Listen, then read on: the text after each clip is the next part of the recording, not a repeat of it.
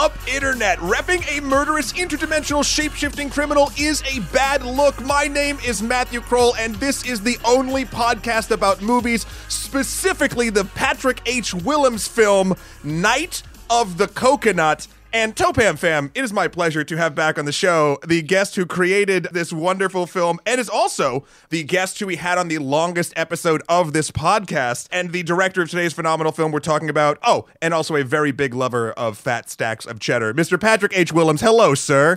Matt, hey, how's it going? Good. It's good to be here. But by the way, I'm assuming the way this works is because I was the guest on your longest episode ever. Sure. Therefore, like, my reward is you have to do a whole episode about my movie. If you want to think of it that way to humble the experience somewhat, sure. However, but I was lucky enough to attend the premiere of this film. And actually, everyone at home, by the time this drops, you will be able to watch this film yourself over on Nebula. We'll talk about how that happens later on in the episode. Is this episode just a commercial for a streaming platform that Matt and I are actively involved with? Maybe. Maybe. But you know what? I've done nearly 400 episodes of this goddamn show, and I'll talk about what I want to talk about. So there we go. And no, the reason why we are going to discuss this film, your journey to it, and all things, I guess, coconuts, is because it was a really fucking good time, and I want to talk about. I don't get to talk to people that I enjoy hanging out with and discussing films with that have also made a film that I then get to discuss with them. Like, there's a lot of convergence here that I'm really, really psyched for. Also, side note, everybody, Shahir's not here. Should have brought that up beforehand. He's off back in New Zealand handling some business. I will say also, since the last time I was on this podcast, I have finally met Shahir in person. And that man is much taller than I realized. Mm-hmm. I was also, side note, lucky enough. I think we talked about this in the RRR episode, which is 2 episodes back, 1 episode back from this. I don't quite rember. So you're covering all the hits. Exactly. You know, RRR, Night of the Coconut. It's all cinema. So yes, Shahir will be catching this over on the Nebula streaming service once it drops. He'll see it. He'll see the version where I fixed the 2 technical glitches that were in the version you saw, Matt. Well, listen, I got to see it the first time. There was a wonderful screening over at the IFC Center in Manhattan, and we did a movie premiere. It was fucking cool. And I'm sorry, I'm going to be gushing a little bit on this episode, everybody, so buckle the fuck up. But the overall experience of this was just something so lovely. And we'll get into it. One thing I will say before we begin, I have to do an email because it actually does. This is an email from a listener, Kellen. Hi, Kellen. It doesn't have to do specifically with Night of the Coconut, but it does have to do with multiverses. So I'd like to pick your brain on that before we jump in. Bring it on. What does Kellen have to say? Kellen writes in, I've been really enjoying the discussions and insights of recent episodes lately. Oh, thanks, Kellen. But I think the thing that sticks out to me is the number of multiverse and multiverse adjacent films with meta narratives that we've been reviewing lately, and we are getting a lot of. With the Hollywood blockbuster reaching a pinnacle of sorts with like the Avengers movies with sort of complexities in that way, it seems like the natural place for studios to go bigger and better for crossovers, meta stories, etc. While the idea is refreshing and exciting, back in films like even Wreck-It Ralph or Into the Spider-Verse, but now there's like sort of everything is kind of, he goes off and they list a bunch of different metaverse movies. It's starting to make metaverse stories feel more regular. Thankfully, things like Everything Everywhere All at Once and even Chippendale are using that type of story in the right way. Unfortunately, I think executives abusing an IP bank for commercial reasons is going to happen way more than the smart, funny stories from the heart that happen to give into the multiverse narrative. Have you guys noticed this? Any thoughts on the trend, etc.? Thanks so much, Kellen. Spoiler alert, Night of the Coconut does have a multiversal element to it. It does. What are your thoughts on the overall idea of films sort of diving into having just made one? Is there a range of sort of how do you feel about the trend, I guess? It's funny because I didn't see this coming. And some of the stuff that Kellen brings up in this email, I feel like there's different components to it because there is like the multiverses that my movie, and Everything Everywhere All at Once, and Doctor Strange and the Multiverse of Madness, and Spider-Man No Way Home, and previously a couple years, or I don't know, a few years back, Spider-Man Into the Spider-Verse. Yep. The ones that those deal with. All of these things deal with very kind of basically the like comic booky multiverse, which is there's a lot of parallel universes, often similar to each other, but with like specific differences. Yeah. Like, oh, all the same people, but it's like in this one, I don't know, because of like a butterfly effect type thing. Like one thing went differently, and then they diverged that way.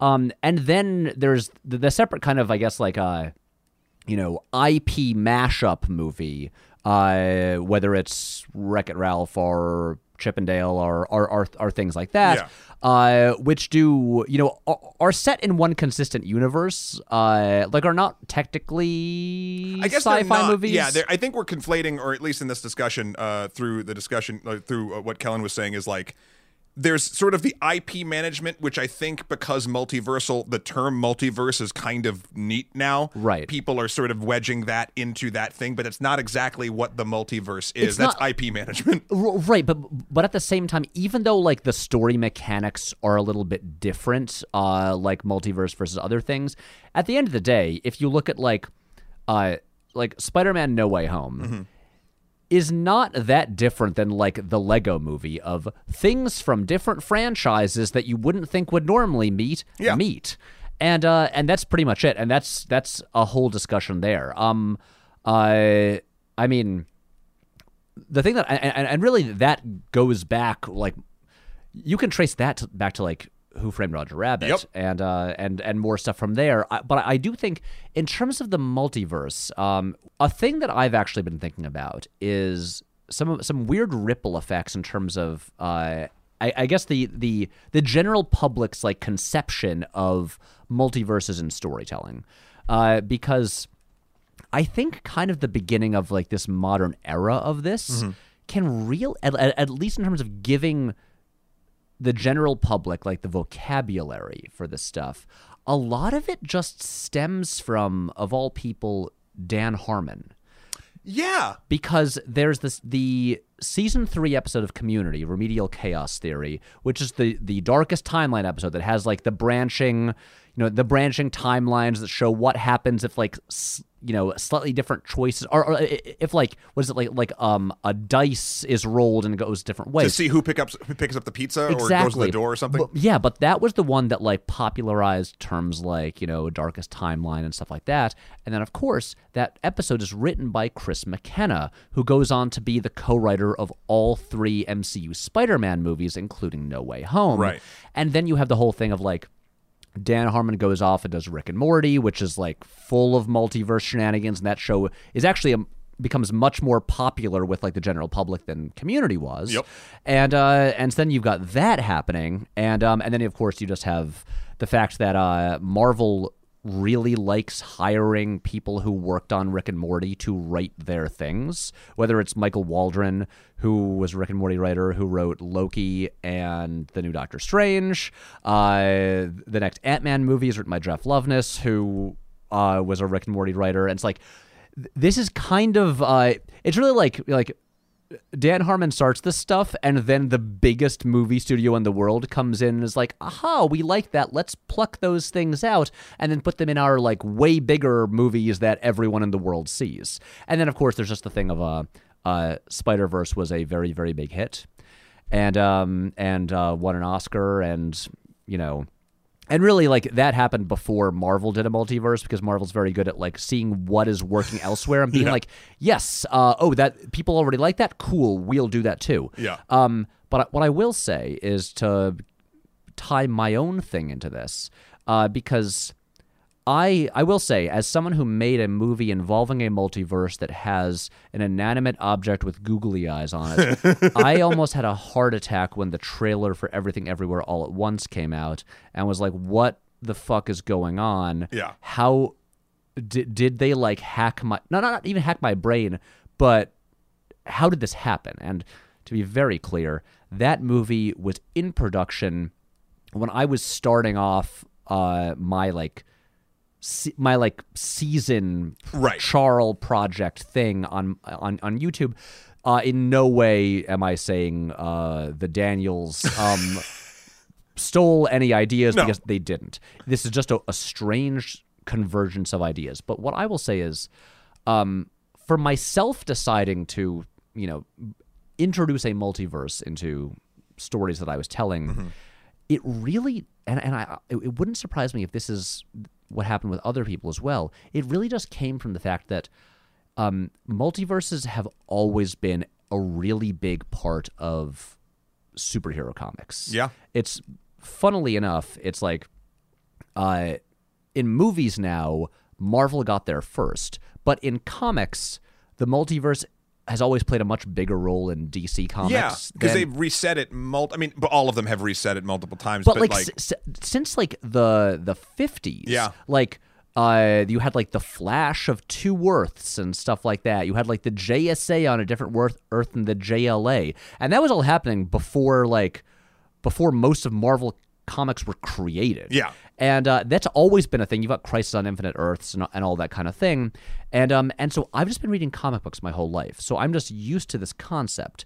And right, yeah, there's all the like numbers of Earths and all that stuff. And so what happened with me was, ever since I'd started putting narrative framing devices in my videos, I'm thinking back to like 2018 or so. Yeah. I always had it in my head where I was like, I know some of these framing devices for some episodes, those are set in the same continuity, like on the same Earth. And then some of them where maybe there's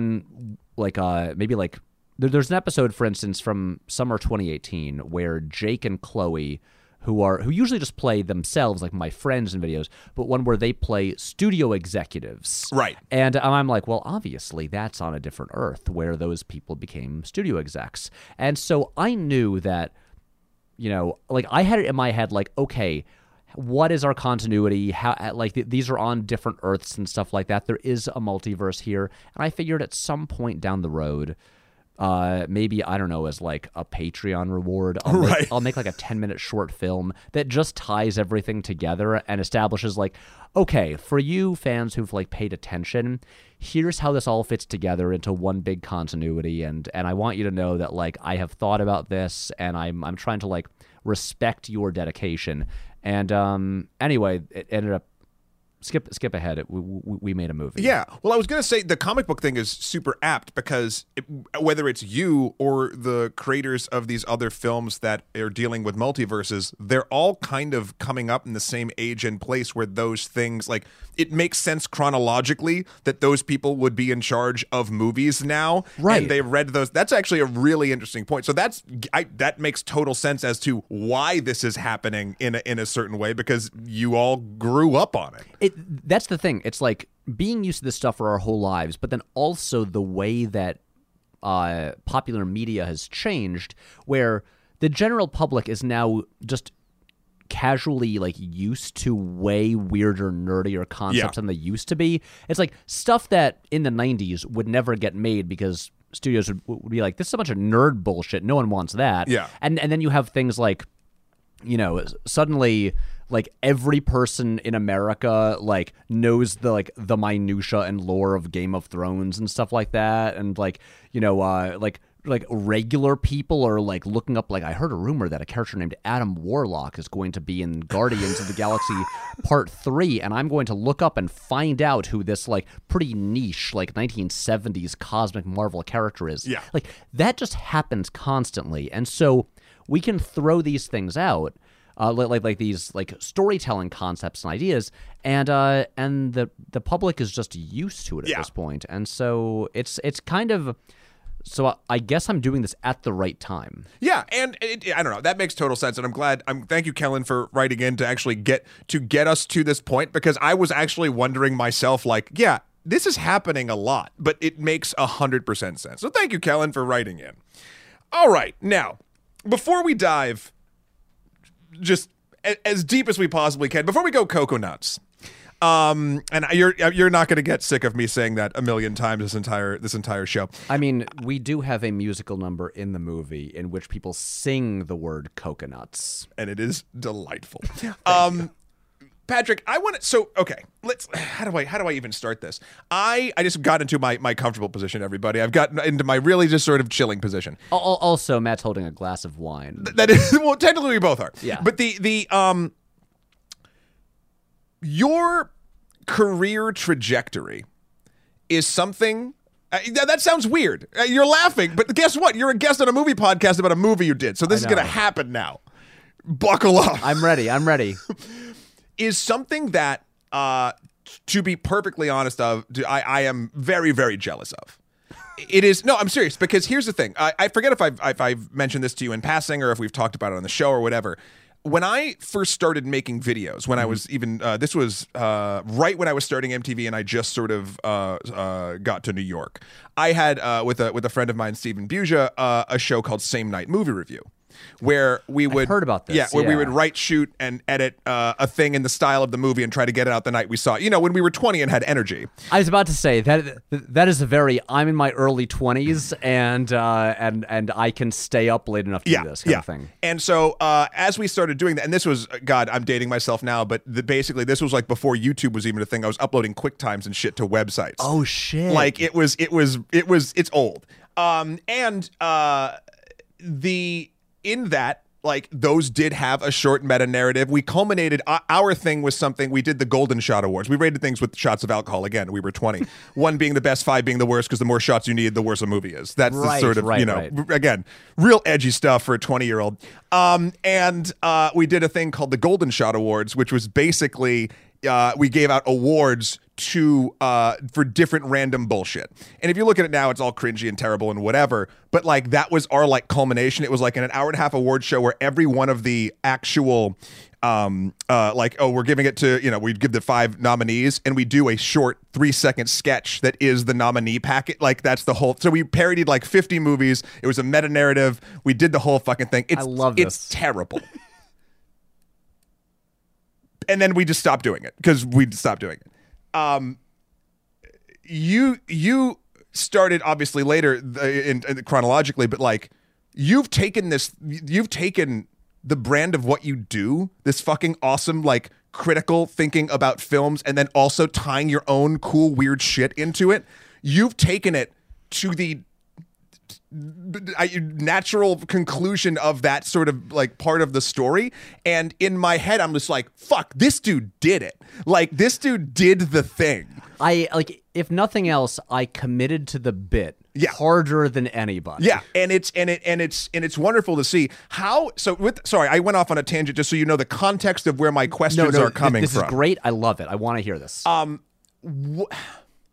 How did you start just doing your own basically film review or critique or discussion on YouTube? Like what I don't even know this, Patrick. What did you do before? Okay, I can tell the bizarre story of my YouTube career very quickly. So I launched my YouTube channel, which is just Patrick H. Willems. And also, to be clear, and I should have said this at the beginning, no one ever actually has to call me Patrick H. Willems or like credit me that way. I am not in the credits of any of my stuff with the H in the middle. The H is there because youtube.com/Patrick Willems was taken. And I was like, I don't know. Well, no one's taken the one with the H. And so like the way it's always written is the H is in parentheses because it's optional. You don't have to say it. But so I launched the channel in 2011. Mm-hmm. And the way that I pretty much used YouTube for years was the way that people generally use Vimeo, which is, this is just a portfolio. I'm not trying to make the channel successful or make money off of this. Right. My goal with this is just to do a lot, like it was all like narrative shorts in like different genres, trying out different styles and techniques and all that kind of stuff. I was very bad at like branding and any of the stuff that would normally like build a consistent audience. The channel is named after me, and I'm not in most of the videos because I'm behind the camera. Right. So there's like no consistency in terms of like what this is, who this is, what the videos are about or whatever. And my whole goal with this is make a bunch of videos, hopefully make some that like get attention and then will get me hired to make stuff off of YouTube. And over the years, there were some bites. There were a bunch of things that almost happened. There was the period in 2015 after I made the What If Wes Anderson directed X-Men video. That's the first one of your work that I saw. I think that's the case for most people. Yeah. Still, the most successful thing I've ever made. Where it really seemed like, oh man, I'm done with YouTube now. Like it's all happening. We've got all these like projects set up at different places thanks to the success of that video. Everything fell apart. Yeah. And I was back at square one. And but they were all narrative shorts. Nothing was a video essay at all. I would never dare even though I had a degree in cinema studies, I would never dare making videos where I talked about movies or stuff like that. I was like, no one wants to hear that. I'm not just who gives a shit? And then the thing is, the Wes Anderson X-Men was my one big idea in terms of ideas that could be successful or go viral back when going viral was a thing that mattered at all. That was my idea. And once all the opportunities from that fell apart, I was like, I don't know, I don't have another one of those. That was my big idea. And so the following year, after I'd still made videos, but I was trying to think what do I do with YouTube now? How am I going to have a career using this thing when it's been now 5.5 years and the big opportunities fell apart? And so I decided I took a couple months off and from videos and just kind of reevaluated things. Yeah. And the thing is, these videos were all elaborate productions that would usually take 3 to 4 weeks to make. There was no consistent schedule. And so I decided I was going to give it one last shot. I was going to commit to about 3 months of releasing a video every single Wednesday without fail. And because I knew I couldn't make a short film every single week, I would try some different types of videos. And that meant being I guess I'll do some where I just talk about movies or do film criticism. And I was like, I don't know, video essays seem to be a thing now. And again, I got a degree in cinema studies. I can write an essay about a movie or whatever. I'll give that a shot. Yeah. 3 weeks into this new project, I released my first video essay. I'm convinced no one is going to watch it. As has happened many times in my life, I'm very, very wrong. A lot of people... Actually, that first video essay is the second most successful video I've ever made. Yeah. And suddenly, the subscriber count that had taken me 5.5 years to build doubled in 2 weeks, and I was like, oh, okay, I need to do more of these and keep this thing going. And then what happened was, then skip ahead 6 months later, YouTube is my main source of income. The channel became profitable, it was working, and for the year of 2017, I made a lot of video essays, and they were pretty much all in the kind of classic, every frame of painting style, voiceover over movie clips, and which is a great style that's really effective for a video essay.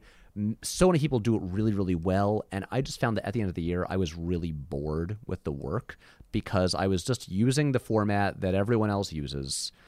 And there was none of me in the video, and I enjoy the process of making things, and it was a thing where I had kind of gotten away from the narrative shorts, which I found really creatively fulfilling and a fun challenge to try new things all the time, and then I was like, what if there's a way to combine these where I treat each essay as a short film, and it has these new narrative components to it, and it's going to be harder to make, but what if there's a way that I could in each one of these videos create have a narrative and then create a context for why I'm going to talk about whatever the topic of the essay is, and maybe sometimes blend in styles or themes from what the essay is or what the topic is into the narrative, and then as soon as I started doing that, I enjoyed the videos way more. The first couple times it was really difficult to figure out how do I blend these things together? How do I build a narrative arc to an essay? And then once I got into a groove, it became way more fun. I was able to make it more of a collaboration with the friends that I'd been working with really since high school, I'd made all like the narrative shorts with, and now I got them more involved. And we'd like have like meetings before, like for each new video to figure out like, okay, how do we approach this? And it just became a lot more fulfilling. Yeah. And even if, some viewers were just like, no, all I want is you to do the like cold hard facts of the essay and just give me the analysis, and I don't want this other bullshit. I'm like, I don't care. I want to make videos that I enjoy making and that I would want to watch. Right. And I like doing it better this way. And so as we go forward, because my general thing is I get bored if I'm just doing the same thing over and over again, like mechanically. And so I kept trying to find new ways to like make the narrative stuff interesting or do new things with it. And then finally, at the end of 2019, we kind of landed on this idea of, what if we treat the next year of videos as a season of television and try to tell one long continuous arc through every video that year? And that's the beginning of how we ended up with the movie. Well, so let's actually back up for 1 second. Let's talk about your friends. Let's talk about. I would love to. Let's talk about great. the team. So you can correct me if I'm wrong or if I'm forgetting. But there's Jake and Matt, Chloe and Michael. Yes, you got them all. Okay, great. Yeah. To be clear, all of these are people that I went to high school with. So this is the thing. This is what I want to talk about because I think you and I do share a sort of similar background where we were just making stuff in high school because we wanted to. We had a small group of people. Again, it's so lovely to see. And again, I'd never met any of them in real life until the premiere. And but like, it was really moving to see like all of you kind of together, like in the moment, like, and it was just like, this is so fucking cool. So you guys just found each other in a drama class, in different classes. Like, how did you all sort of get tied together in high school? So the way it went is, actually, it's funny. I don't think I've told all of this stuff in any other podcast or interviews. There's other podcasts. Oh, well, well, they might have been inspired by yours. Of course, no, I mean, multiverse. Sorry. Yeah. Okay. So I never did a drama class or anything. So really what kind of happened was, so in the summer of 2004, I made a movie that summer. I made a movie called Patrick Willems' Aspiring Lumberjack. It was like a mockumentary about me trying to become a lumberjack. It was very silly. Sure. I make serious art, if you can't tell. Of course. And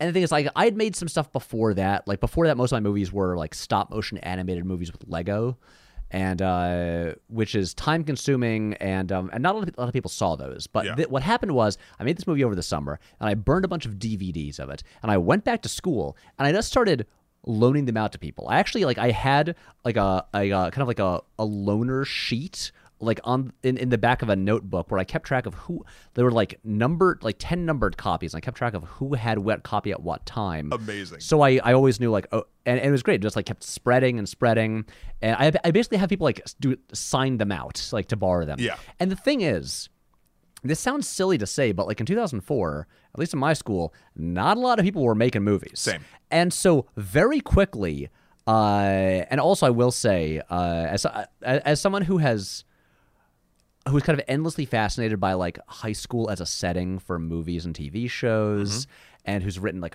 a pilot for like a kind of teen dramedy set in high school. Okay. It's I think a thing that occurred to me like years later is like high school can often be a miserable time for everyone, and I do think a thing I'm not gonna say the secret, but a thing that is like can be very helpful for like having an okay high school experience is having a thing that you are known for. Yep. That is like you have the thing. Yes. Hopefully it's a good thing, not like an embarrassing thing that everyone torments you about. Yep. But suddenly I had a thing. in the way that some people are like, oh, right, that's like the violin kid or like the drama club kid or the sports kid. Suddenly, I was the guy who makes movies. And I got my last 2 years of high school. I mean, not, they hadn't been awful, but suddenly, once everyone knew me for one thing that was like actually like kind of cool, high school became better. And but also suddenly, everyone wanted to be involved in these movies. Everybody wants to be in a movie. Exactly. And so what happened was, after we made Patrick Williams Aspiring Lumberjack, I started. Since people, I think what happened was my friend Tim, who is in one shot in Night in the Coconut. Nice. Did I say Night in the Coconut? Night of the Coconut. My brain is broken. So my friend Tim and I, in French class one day, just figured out a whole story for a sequel called Patrick Williams Aspiring Lumberjack Part 2, Axes of Fury. And then suddenly everyone wanted to be involved. And we went from a movie that was just me on screen for 20 minutes to a movie that had every scene had like 20 people in it. Like, it was wild. We never finished shooting the movie because it was such a complicated undertaking with so many characters that needed basically an entire crowd, just like of like extras in like every scene. Sure. And we never actually eventually what happened was it was all like we were shooting in the fall, and then finally like winter kicked in. It's like it's too cold to still be wearing t-shirts, which are our costumes, like outside. Yeah. We had to halt production, but basically all these people wanted to be involved. And so this was the beginning of it. And so I already knew Matt from just some classes. Sure. We were friendly. And so Matt was one of many people who was in this movie. And then my sister, who was at the premiere, is 2 years younger than me. Okay. And we wanted a lot of just extras for this movie. And so I was like, hey, Mary, can you get a lot of your friends to come over to the house and like be extras? And one of Mary's good friends in high school was Chloe, who is like sort of one of the leads. Yeah, one of the leads of the film. Of the movie. And that was the first time I worked with Chloe. And this was, and then like, and as this kind of continued, and then as I made some more movies in high school, like I realized Matt's good. Like Matt's very good. And then I also realized Chloe's dad has a Tony Award. Shit. She like not like she comes from like an actual like acting lineage. Yeah. Okay. And and so like they kind of jumped out as like, oh, they are talented performers. And then Jake is Matt's younger brother. And so I got to know Jake just by going over to Matt's house and being there. And Mike, so Jake and Mike are the two writers of the movie. Yep. And I met Mike is also in the same grade as Jake and Chloe and my sister. Or was in the same grade. We're not in high school anymore. Right. What? Mike was one of Jake's best friends, but I met Mike because, and I don't think they'll mind me saying this on air, Mike briefly dated my sister in high school. Okay. And initially, I did not like him. I was an older brother, and also, I thought he was annoying.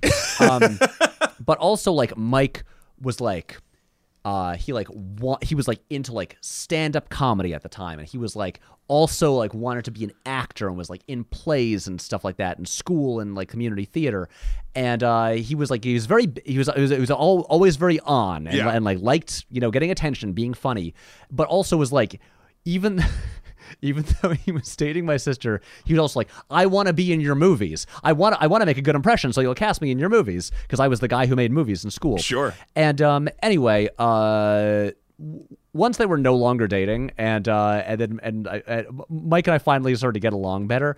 And then as this continued, I just like kept working with these guys, and then we skip ahead, and when I like launched the YouTube channel in 2011, it was the summer. I had been out of college for a year, but we're all in the same hometown. Yeah.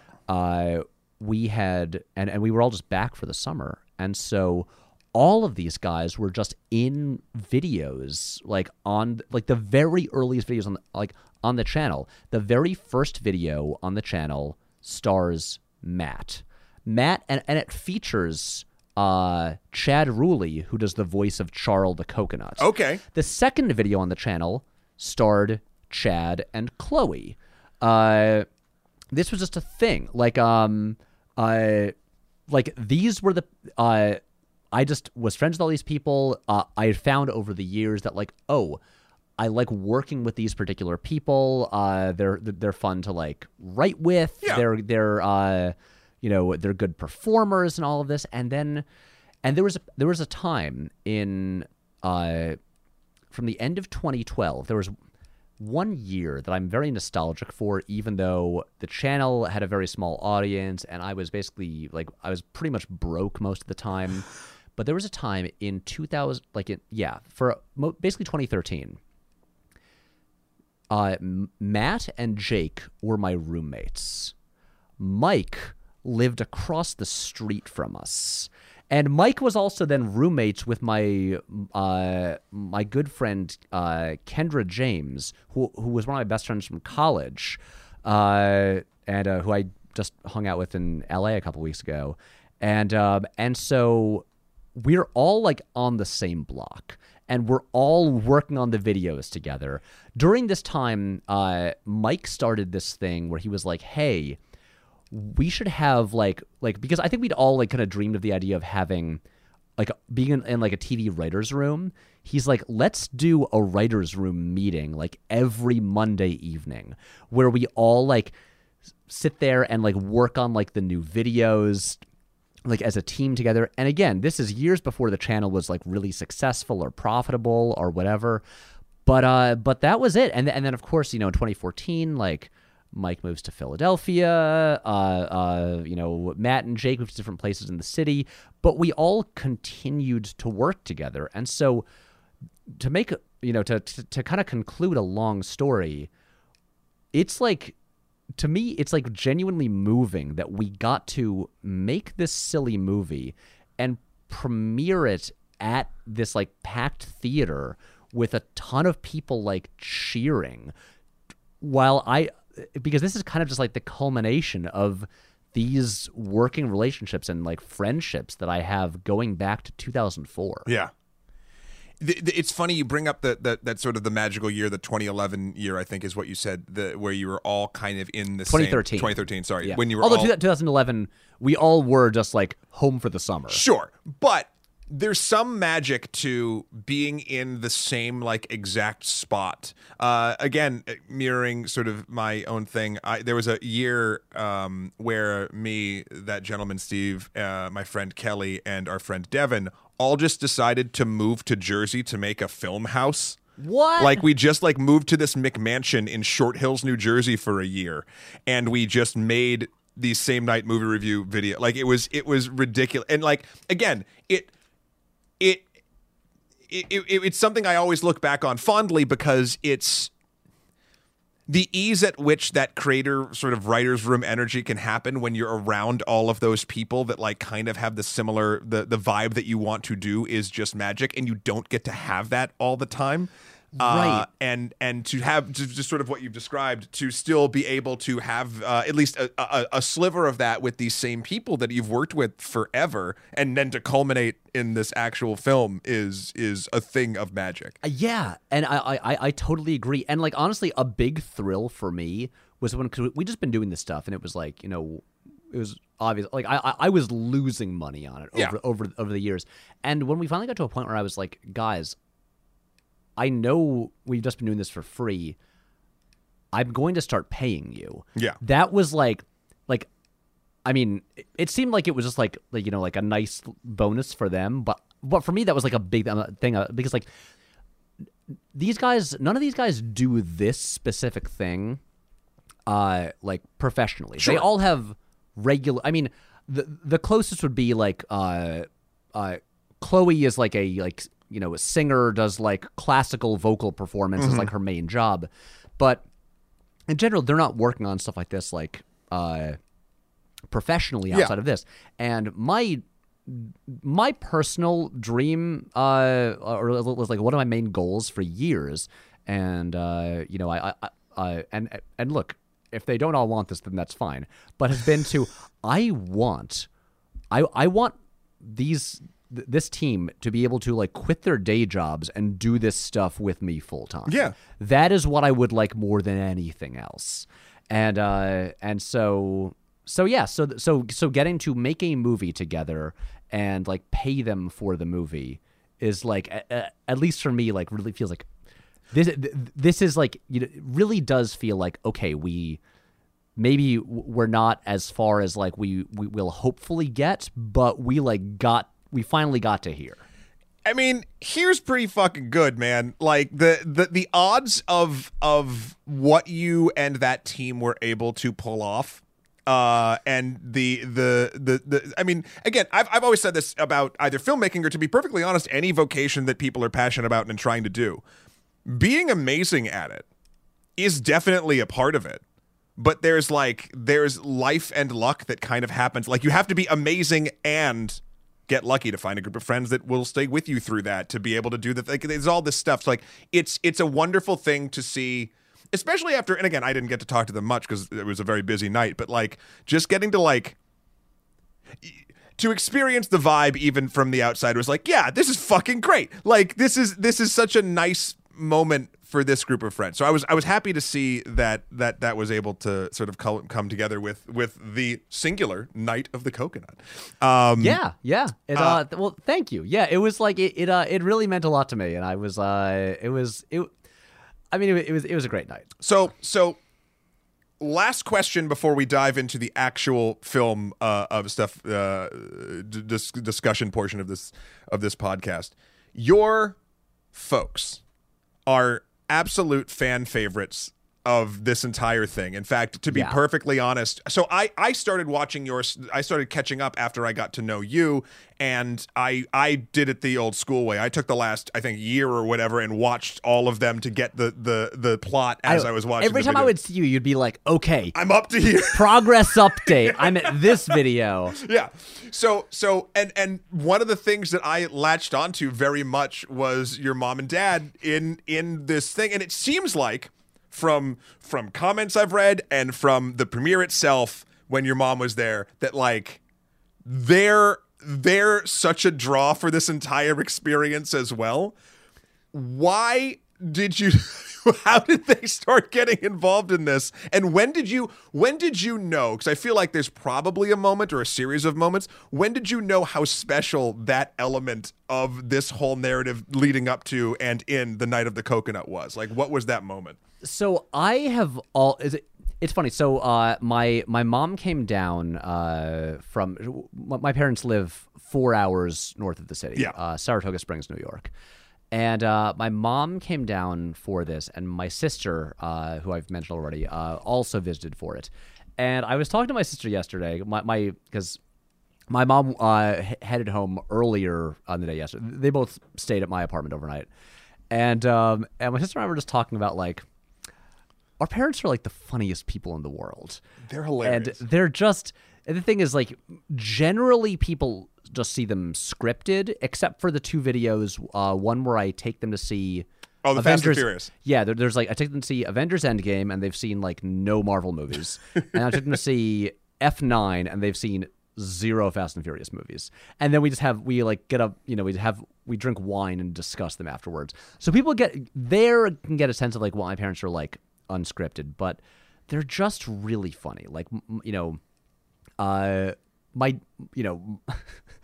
my dad's college nickname was Legend Man, just from like being known for just like animatedly telling these like incredible stories and like loving to like hold court with an audience and stuff like that. He's like a really just he's like a funny guy.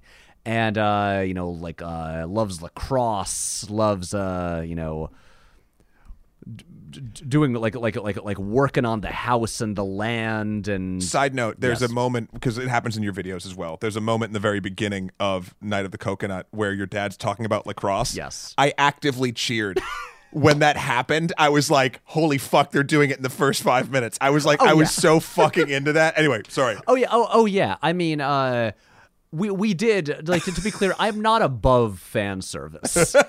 And it's funny that literally, and I didn't even script that. I said, Dad, just talk about lacrosse for like 30 seconds, and nailed it. And so my dad's great, and then my mom is from Ireland, and so has an accent, which is fun, and is also, and it's funny, my mom has like a little bit of acting experience, and like has done some like community theater and stuff like that. She's played a witch in Macbeth, that kind of thing, and but is also just they're just very funny people. Sure. They're people that I genuinely like to hang out with. They're just a good time. My parents are a good hang. My biggest regret of premiere night was I actually didn't meet your mom. Oh, it just didn't. I'm so sorry. No, listen, that's on me. But I wanted to congratulate her as well because they seem like just such a fucking cool group of people to hang out with. My mom signed autographs. People went up and I told her going to this, like when she told me she was going to come for, I was like, Mom, you're going to be the biggest celebrity there. Yeah. People are going to lose their minds.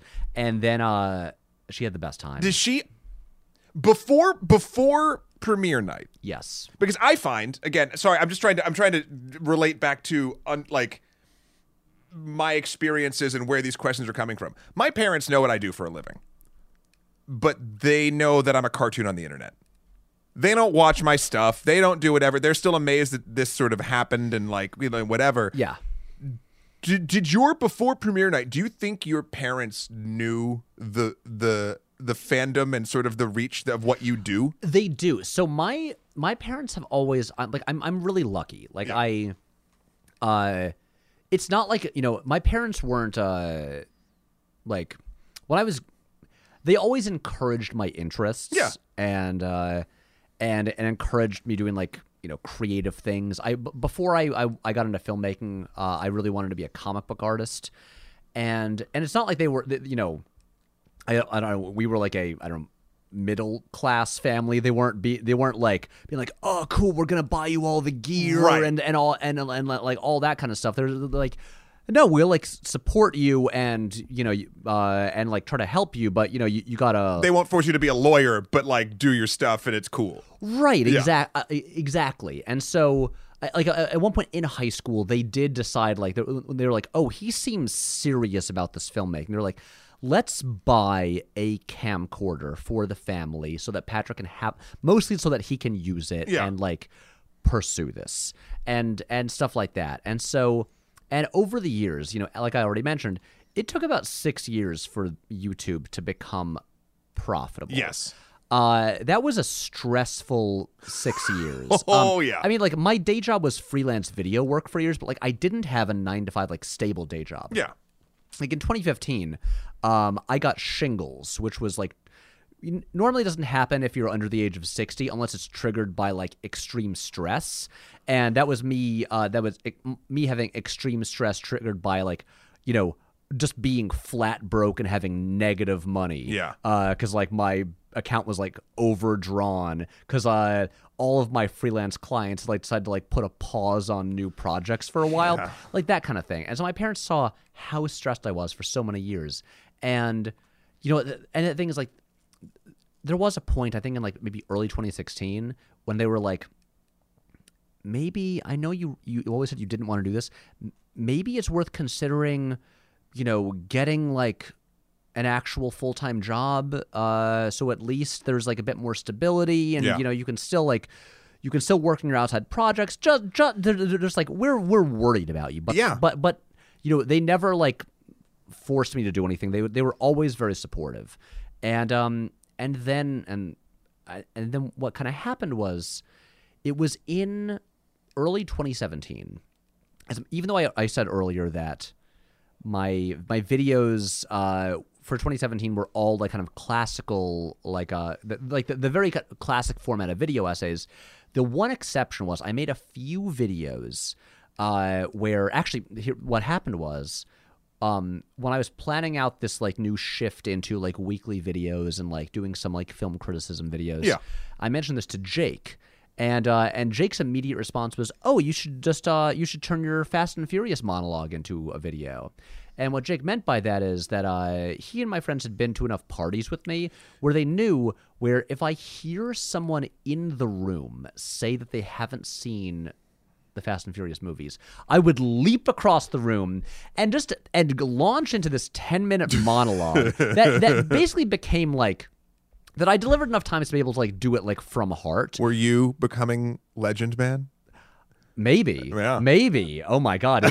Is this my destiny to like take over the mantle from my father? I think so. But so they had heard this enough times to be like, oh, Patrick's doing his thing. He's like cornering another poor person at this party to tell them why they have to watch these car movies.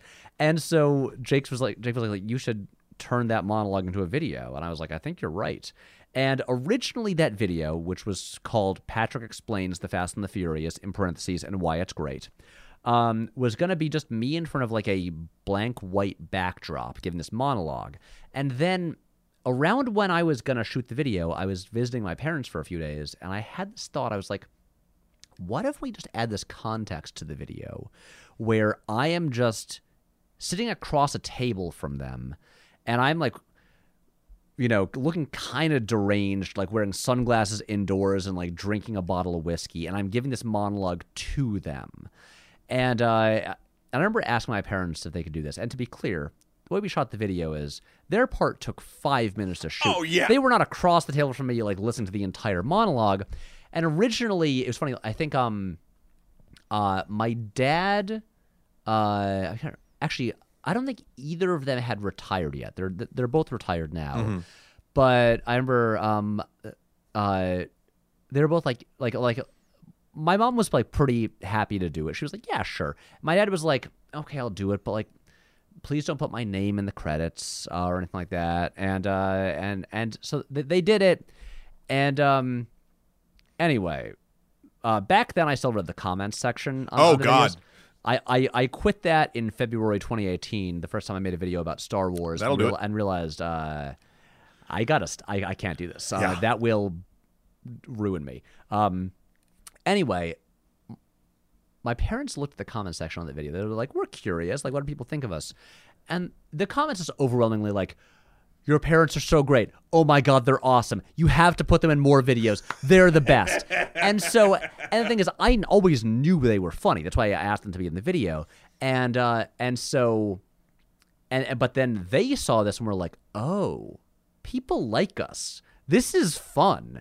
And so as this went on and we continued the series, the Patrick Explains series, where usually it's about like a movie that is like I feel under-discussed or underrated. Mm-hmm. And I give this monologue about like why everyone should see it and it's actually great. And we continued this and like built up this like side narrative just in this series about like me returning to them over and over again and like maybe having like a drinking problem and then them discovering that I've actually been living in the barn next to the house and this whole thing, and it became this like collaboration between us where sometimes when I would visit them, we would just sit around in the kitchen and talk, and I would tell them, okay, so here's where I'm thinking the story will go. And then usually my dad would be like, okay, I have some pitches for like lines I could say in the videos. Yes. And they really enjoyed it and we'd look forward to it. And so the parts with them became like more complex as time went on, as they just got really into it. And so it became this great thing where, and then they also became so happy that the video, that like the channel and everything was doing well, and that for the first time pretty much in my adult life, I had stability. Yeah. Like even though like I still work a crazy schedule, like I have financial stability, like I'm not stressed about that at least. And the videos are doing well. My parents watch every video, and sometimes I'm just like, really, the one up with that? You watched that one? Like you guys don't care about that. Sometimes they will be motivated to just like go and watch movies that I do the videos about, because my parents have pretty like open-minded, broad taste in film. Yeah. And they just like, they're the best. Yeah. They're like, I not to get too like sentimental here, but like I really love my parents and I love working with them, and I realize how lucky I am to have them be so like my dad called me this morning just to tell me, like, he was like in the car, don't worry, he hands free on the phone, Of course, but just to be like, hey, I heard all about the premiere and let's have a long like phone chat tomorrow. But he was like, I just want to say like how proud I am of you. It's like it's so nice. It's like I really appreciate it, and it means so much to me that now like my parents, who I've always enjoyed so much, like in high school, my friends would jokingly say to me, "Oh, we just hang out with you so we can go to your house and hang out with your parents." I love the fact that I've been able to kind of like share them with the world, because I promise you, as fun and cool as they are in the videos, they're more fun in real life.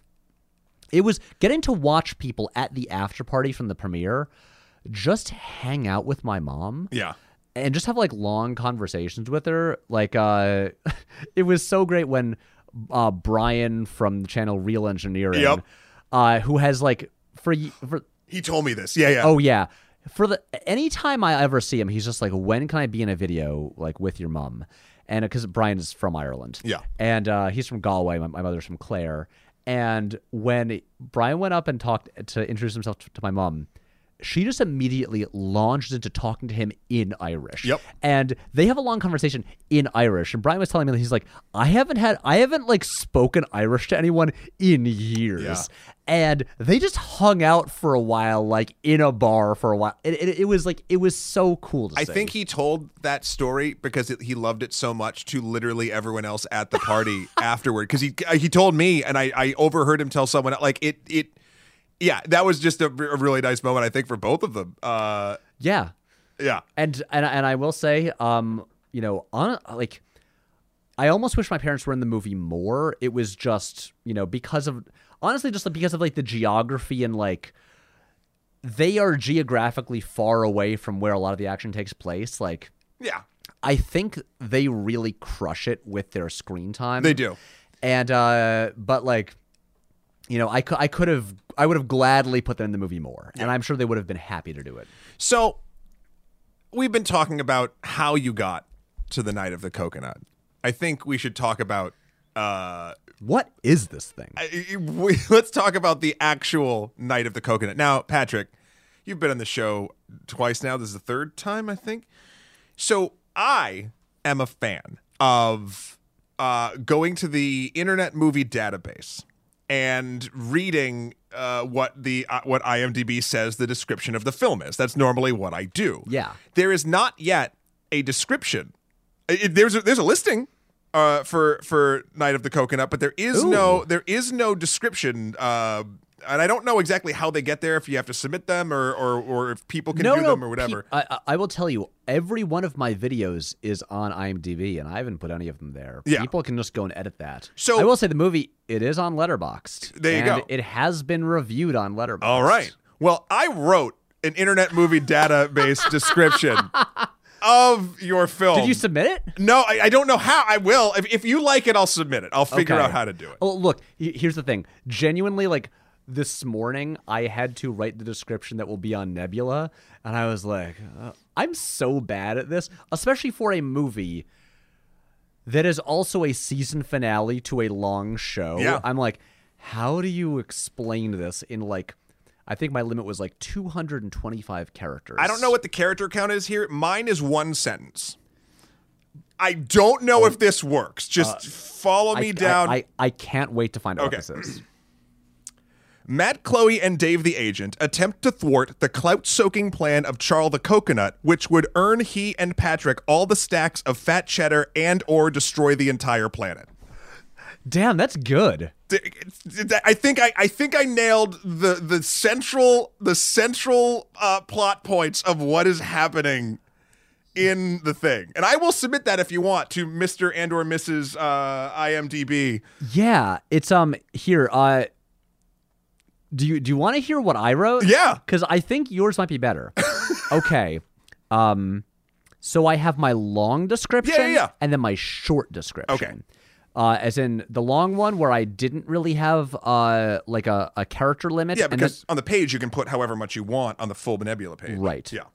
My long description is Charl, an adorable googly-eyed coconut turned pop culture sensation who is secretly a genocidal robot from another universe. In 5 days, he's going to murder the entire planet, and the only people who might be able to stop him are a multiverse-hopping law enforcement officer and a failed author obsessed with cartoons. The season finale of the long-running Charles storyline on the Patrick H. Willems channel.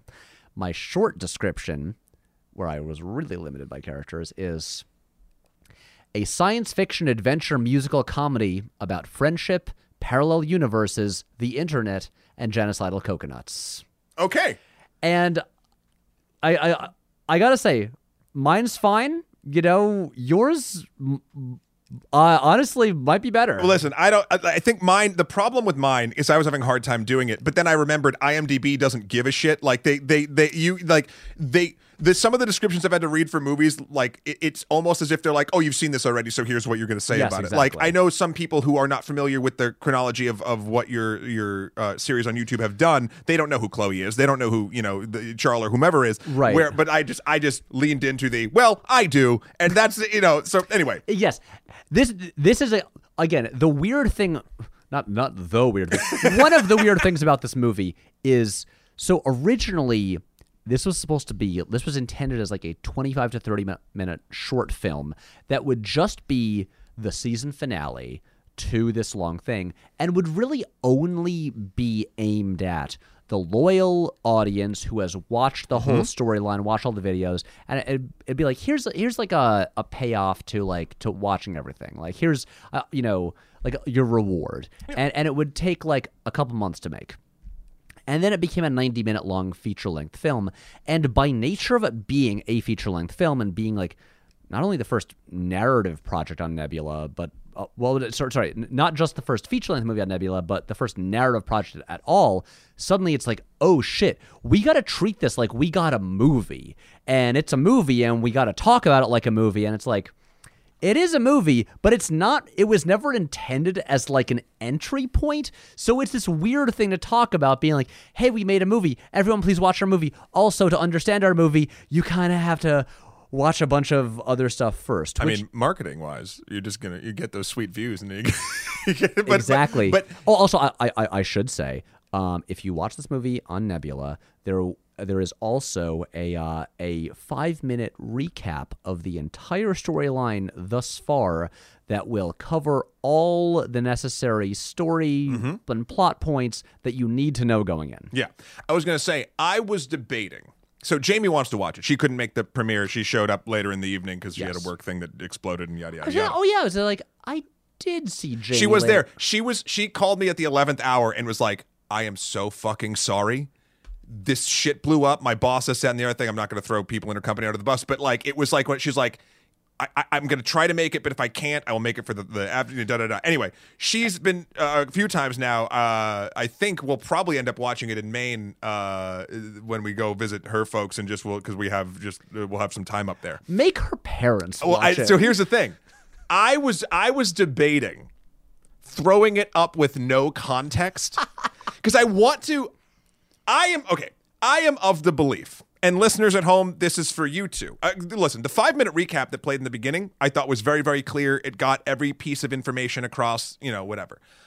I still think, in the same way that your parents watched Endgame or anything like that and still probably had fun with various sort of things, I think someone going into this cold, accepting that you're going into something cold, will still enjoy this quite a bit. There's a sense of joy to the entire endeavor that actually, like, I think transcends the plot for me. Okay. Like I don't know if it's I actually no, I don't even think it's because like, oh, I know that like what it takes to make a movie and like what it sort of is. I just think but with everyone on screen and the care in which the silliest things it's taken with, right? You see that and then you care. I'm a big proponent of if you latch a viewer onto your vibe in 5 minutes or 5 to 10 minutes or whatever, it doesn't really matter. Like they'll get on board with the vibe. Mm-hmm. Like if it's consistent and you can see the love and sort of joy in the thing that you're doing, they're just going to go on it and have fun. Again, I not to shit on this like we were before the podcast, but Jurassic Park Dominion doesn't do that. Here's a franchise that I love or loved, and then I can't do that. I can't latch onto it because I don't see the joy in that. Where weirdly, again, I know it's sort of strange to sort of go back and forth between these things, but for Night of the Coconut, honestly, straight up. Your parents' performance in the beginning, and this is a trailer moment, so I'm not spoiling anything, when your mom says, Patrick, what's going on? You're covered in goo. And I was like, yep, here I am. I am ready for the next fucking 90 minutes. Like, so I would say to everyone, and you all should, sign up for Nebula. You have a code, don't you? We'll say it again at the end, right? Yeah, curiositystream.com/Patrick H. Willems. That's right. You get an annual plan you can get an annual plan for an entire year for less than the cost of a ticket to see Jurassic World Dominion. And I gotta say, this is a better use of that money. It really, really is. And I will actually, I don't know if we're doing an episode on Dominion. I will say that exact tagline with your code if and when I do that for Jurassic Park Dominion, because I truly believe that. Also, I will say, about Jurassic World Dominion, it's... Don't go down the road. No, but like that is a movie that, and again, this is just anecdotal evidence, no one seems especially excited about. Everyone is like, it made like $140-something million like opening weekend. Mm-hmm. It is like a huge hit entirely out of people going out of obligation, just being like, I guess this is the thing I'm supposed to see now. Yeah. And that's the thing. It's like, it's doing fine. It's going to make a big profit. Sure. Even if, no one seems to like the movie very much. And so yeah, I'm not shitting on it. Like, that movie is totally okay no matter what we say. I will be a little harsher. No, sorry. As in, I don't mean the movie itself is okay. I think the movie is bad. Like legit bad. I'm saying the movie, it's like, everyone involved in that movie will be fine. Oh, yeah. We're not like, that is not a struggling indie movie that we're like, shitting on. Yeah, exactly. But actually, I can sort of transition into my next question. So when I was watching this, first and foremost, the way that you described your YouTube videos themselves, you get bored with the idea of just sort of the straight up narrative without I'm sorry. So you get bored with the sort of the straight up like video essay, like, and I'm talking to the camera and like whatever. So you've invented sort of a style. I would say that I could identify your style of a video essay now in general, because it's like you have an interesting backdrop. You'll cut between different things. It's a reason why I gravitated after I found your stuff to your stuff. It's a reason why I really like movies with Mikey, because there's a consistent sort of differentialness to both of your work. It helps me. I find, even if there's a video essay for anybody that is very, very interesting, if there's not that little extra, what the French would call a certain I don't know what, the in that as well, I can't latch on. I can't sit there and watch someone talking at me for 30 minutes. Like, for whatever reason, I can't. But with your stuff, with Mikey's, I'm like, this is moving in that way that's like, every time I love the information and it's being shown to me very clearly. Well, this is the thing, and this kind of I guess relates more to like the essays and regular videos that I make than the movie. But the way that I look at it is, and look, obviously this relates to your videos as well. You are a cartoon on the internet. It's like, we're working in a visual medium. Yeah. And so you like, if all you want to do is write an essay, then like publish it on the internet. Obviously YouTube will like, reach more people or whatever. But I'm just like, consider your medium. Why did you choose this medium? Did you choose it just because a lot of people go to YouTube? Or do you choose it because you actually want to take advantage of everything you can do there? Yeah.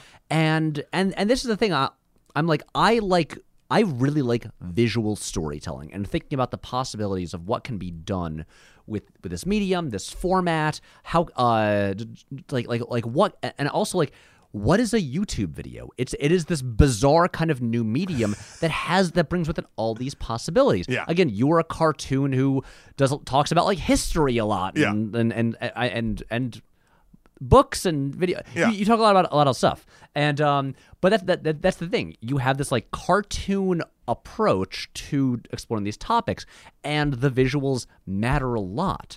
And I was watching your video about tulip fever. Oh yeah, the tulip mania. Yeah. While like on one of our last crazy nights of like post production on this, and I'm just like, obviously you guys think deliberately about what these look like and how we tell these stories, and it's this kind of thing. It's like it's a thing that Mikey does really really well, and so like I think.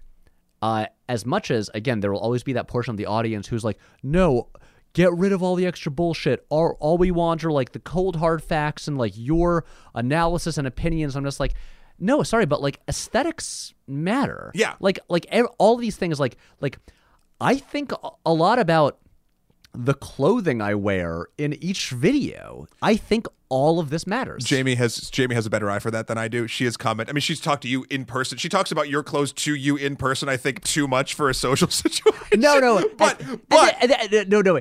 It's always fun. But she's always like, yeah, Patrick has a fucking style and he knows it and he plans it and it seems like it's like everything makes sense. And I'm like, yeah, it's part of the entire aesthetic of the videos themselves. Right. And I like what you said about sort of taking advantage of the medium that you are using. I will circle this back to the coconut because we could talk about YouTube bullshit I could do that forever too.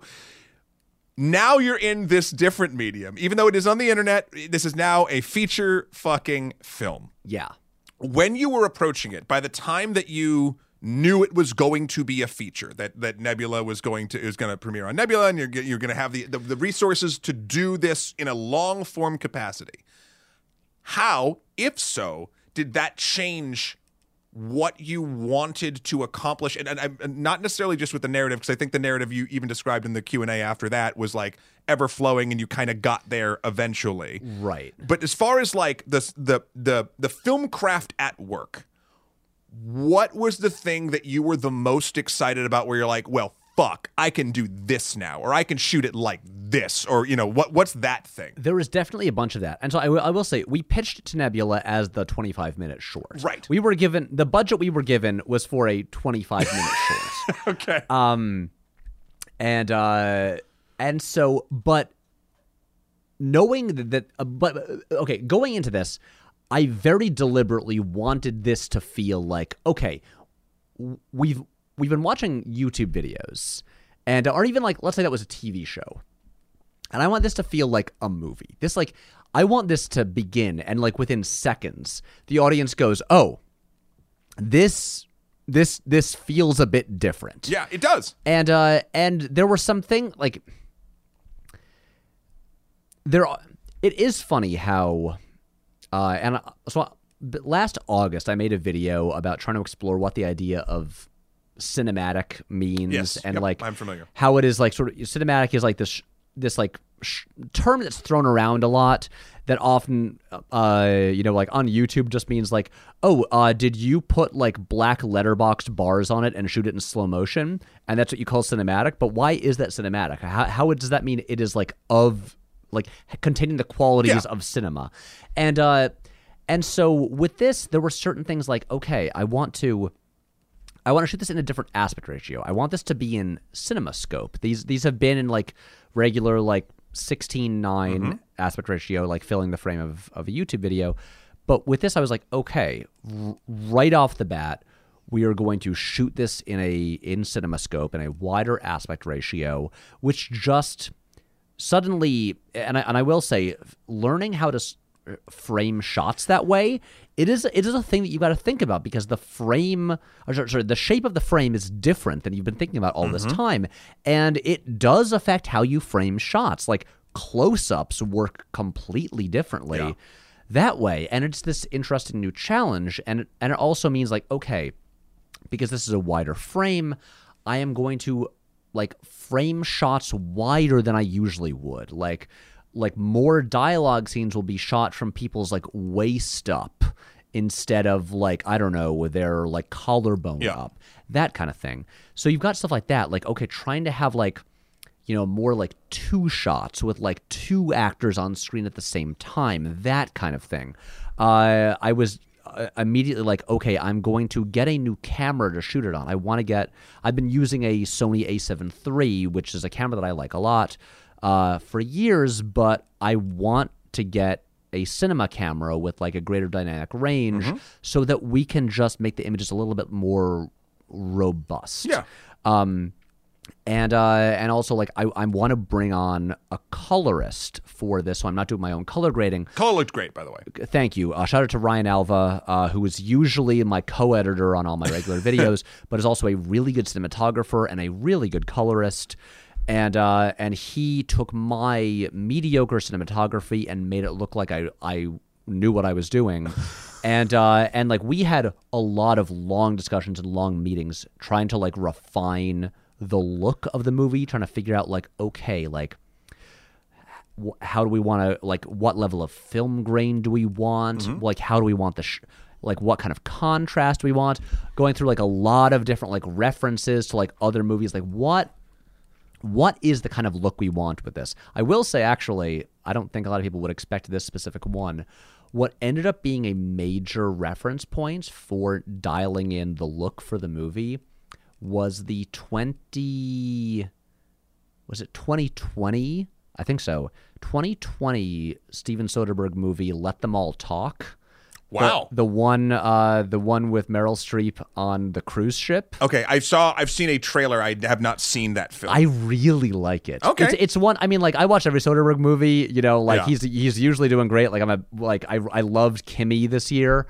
And but Let Them All Talk, the one where it's like, oh, 3 like older women talking a lot on a cruise across the Atlantic, doesn't seem like the most exciting thing on paper. And it's a blast. Yeah. Okay. I loved the movie, but also just going through, because like Soderbergh is obviously a big reference point for me, just because like he's a director who's also his own editor and cinematographer. He often like brings in like no lights to set, and it's just like like working with just like what is already there. How can we make what's already there look good, and work really quickly. And so because I'm working with a lot of limitations, our budget is tiny. I have like no crew. So I'm like, look, I would love, like, you know, I'm a huge Brian De Palma fan. I would love to be like, you know, stealing like shots and like homaging De Palma, but I can't do that. Yeah. I would love to do like a Spielberg-esque oneer, but I don't have a focus puller who can pull that off. I don't have the like whatever 3 days Janusz Kaminski took to like rig up a trillion lights to have this thing look perfect. I can't do that. But I'm like, I can't do it as well as Soderbergh, but at least he's working with pretty similar like resources and limitations that I am. So I can at least like look at his stuff and try and be like, okay, that's like almost achievable. Yeah. And like it's not the technical stuff that he's doing with it. It's just like talent and creativity. Yeah. And so that's what I'm trying to reference. But yeah, and so anyway, but it was specifically like, okay, aspect ratio, framing of shots differently, bringing in a colorist, but then also things like, you know, we did think, okay, we're making like, let's put in certain things that like are going to make this feel special. Like back at the end of 2020, we did a video where we managed to do a YouTube video that was a musical, that did have a musical number in it. Of course, it was during one of the many COVID surges that we've lived through. And so it was a musical number that was 3 people singing that had to be done entirely remotely, where I was having to go on FaceTime with Jake and Chloe in their own apartments to tell them how to light their scenes and like give them a shot list of, okay, these are the shots I need you to get, and then send them to me and I'll edit it all together. And I had to mention him, Brian Metolius, our genius composer, who also like wrote all and produced all the songs and anything like that. I have some questions about that. The music and the sound design in this thing are top notch. In fact, it's probably honestly one of my favorite parts of the entire thing. Well, I have that, yeah. But and so like going to this movie though, I was like, you know what? And also when we did that musical number in 2020, did agree to sing in it. I don't really like singing. It's not really in my skill set, but I was like, I'm gonna make it work for this. Disagree. I was at the karaoke after party, my friend. So I'm sorry, respectfully disagree with your assessment that you cannot sing, because there were songs sung. Oh yes. I mean, someone there also did send me a video, and yesterday my sister and I watched the video of us just fucking belting, not even belting, just basically like screaming 22 by Taylor Swift into the mics. I think I have a video of that too. I'll send that to you as well. Thank you. But for instance, going to this, I was like, you know what? We're making a goddamn movie. We are doing a musical number that's going to be Chloe, the classically trained like professional singer, her singing, but we're gonna have fucking cameras spinning around her in a field, like Sound of Music style. Yeah. Because we're making a movie. We're doing that. I'm just like, we are going to shoot scenes, not many because our budget is limited, but like we're gonna fly to another country to film stuff.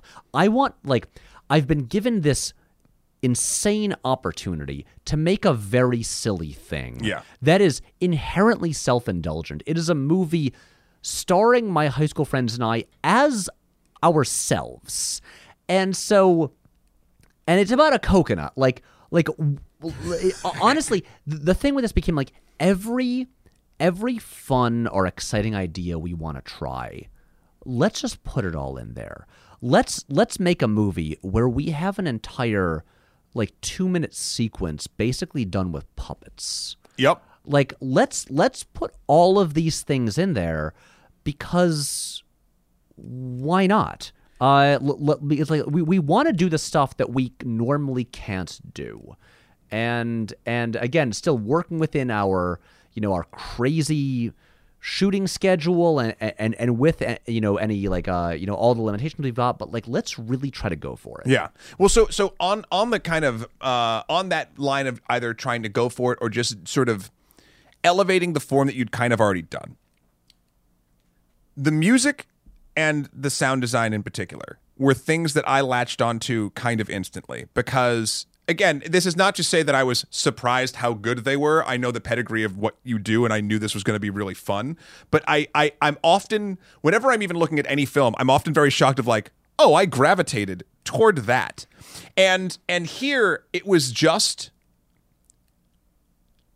it's weird. It's not like it jumped out by any means of like, oh, I noticed a thing. It was just so clean and effective. Like the way the music is handled in this movie, there are so many small callbacks to like other things. Like it's Matt, you don't even know the extent of it. And I can say this because I can't take credit for almost any of this. Okay, so this is sort of the thing. I know that I'm not getting like the entirety of it, but this is what I'll say I noticed. I understand I see what I experience, but I think I experienced them and I noticed them, and I'm championing them now because I understand there is a depth behind that I don't fully have all of the things, or I don't even know why I'm latching onto it like I am. The one that I can call out that's very, very small, but you had a theme song, I think, for the second half of the YouTube series of the this. one I believe the official title of that song is "It's Patrick's Show." It's Patrick's Show, and there's and I don't know musical terminology at all, so anyone who does can butcher me or email me at onlymoviepodcast@gmail.com. But like, there's not an homage or a thing, but like that melody plays behind a section. I think it's when they just figured out how they were going to plan. I don't remember exactly where it is, but like it's there. Matt, it gets the thing that you're talking about. It's wilder than you even realize. Okay, so one of the greatest collaborative experiences of my life has been with Brian Matolius, my composer, who I love so dearly. I have met Brian. Brian's very cool. Yes, Brian has become one of my best friends. So in 2017, I mentioned like on the channel that I was like working on this short film at the time, and I just get this email from this guy saying like, "Hey, I've been a fan of the channel for years. if you need a composer for this, I'd love to work on it for free. And I went through his website, and the thing that Brian honestly is still best known for is if you're familiar at all with the off-Broadway play Puffs, which is kind of like a comedic riff on Harry Potter, which is actually one of the most successful off-Broadway plays of all time in terms of off-Broadway plays that didn't go to Broadway. Yeah. Puffs is currently in 2022 the second most produced play in high schools in the country. Wow. It is, and Matt Cox, who wrote Puffs, is also plays a key role in the movie. I don't want to spoil his role, but he plays a journalist in one sequence. And so I looked at Brian's like work, and I was like, oh, he's good. Yeah, totally. I'm like, sure. I don't have a composer. Like, absolutely, you can work on this. Brian was living in LA at the time, and then when he visited New York a few months later, he was like, hey, do you want to grab coffee and meet up? And you never know how these things will go, so I budgeted an hour of time to be like, what if it's weird and we don't get along? Yeah. Anyway, Brian and I hang out for 3.5 hours. We get along very well. And then, we over time, we find reasons to work together. I'm just like, ooh, I could use a little bit of music for this part of this one video and stuff like that. Or I think it started when I was doing a podcast called We Heart Hartnett with Matt and Jay Torpy about the entire filmography of Josh Hartnett. A normal, cool thing to do. And we made a theme song on our own, a very kind of lo-fi theme song. At one point, Brian just sent me an email, just here's the thing I did for fun. And Brian just took our theme song that we wrote, but then created a fully produced, amazing sounding theme song. And we're just like, oh my God, this guy's so good. And so we found ways to work together. And then what happened was, at the beginning of 2020, when we started the season-long arc, Brian was one of the first people that I contacted to tell about this plan, because I was like, hey, I would love for you to do as much music as you'd like to for this project going forward, as in often scoring just a scene per episode, in terms of the narrative sections. And the thing was, I can say this now because it's been a while. Yeah. So the season arc, which it begins I go on vacation to Mexico in January 2020, and when I come home, I'm being weird and really kind of this I guess very career-minded asshole trying to maximize the profits for the channel and stuff like that. And my friends are being like, what happened to Patrick on that show? Why is he being all weird? And the reveal eventually is that there's a multiverse, and the Patrick from the Patrick Explains series, which is actually on a parallel Earth, crossed over here and took the place of the regular me. And so there was the other Patrick that came back on vacation. And so I told Brian all of this. We had the whole it took us over a year to reveal the twist, but we knew it from the beginning. I told this to Brian. So Brian crafted this leitmotif for other Patrick that I believe first comes in the second episode of the season. Okay. And I can't really sing, but it goes dun dun dun dun dun dun dun dun dun dun dun, and it's that. Yeah. Anyway, skip ahead a year, and then when I'm I want to create an opening title sequence that's kind of has a Bond intro theme vibe to it, and Brian's wife Madeline actually animated that whole sequence, and and also was our compositor and animator on the puppet sequence in the movie. And but so when I was like, Brian, can you write a theme song? He was like, yes, I'm going to take this melody, this leitmotif that I wrote a year ago, the Evil Patrick theme, but put it to lyrics, or put lyrics to it and make it this Bond-esque theme song that Chloe sang. And so he, over that, basically from January 2020 through May 2021, Brian created all of these musical themes, like a Charl theme, a Matt theme. The Matt theme first plays in September 2020 in the Okay. Gonzo Blockbusters video when Matt moves out and leaves the city and seems to leave the show. We always knew that he'd come back. Yeah. And so over this drone shot as Matt walks down the street in Brooklyn, Brian created this Matt theme. And so the finale, or like the score from Night of the Coconut, is basically Brian just knocking down dominoes that he's been setting up for a year and a half of just like theme after theme after theme. Like I remember him saying to me, like, I don't think I wrote a single new theme for this movie because he'd already built all of them. And now suddenly, again, he created an entire feature film score that he produced entirely on his own. And I will say there's a couple songs in it, one of which features vocals by Chloe and Matt, and one song that Chloe actually wrote and performed that Brian produced.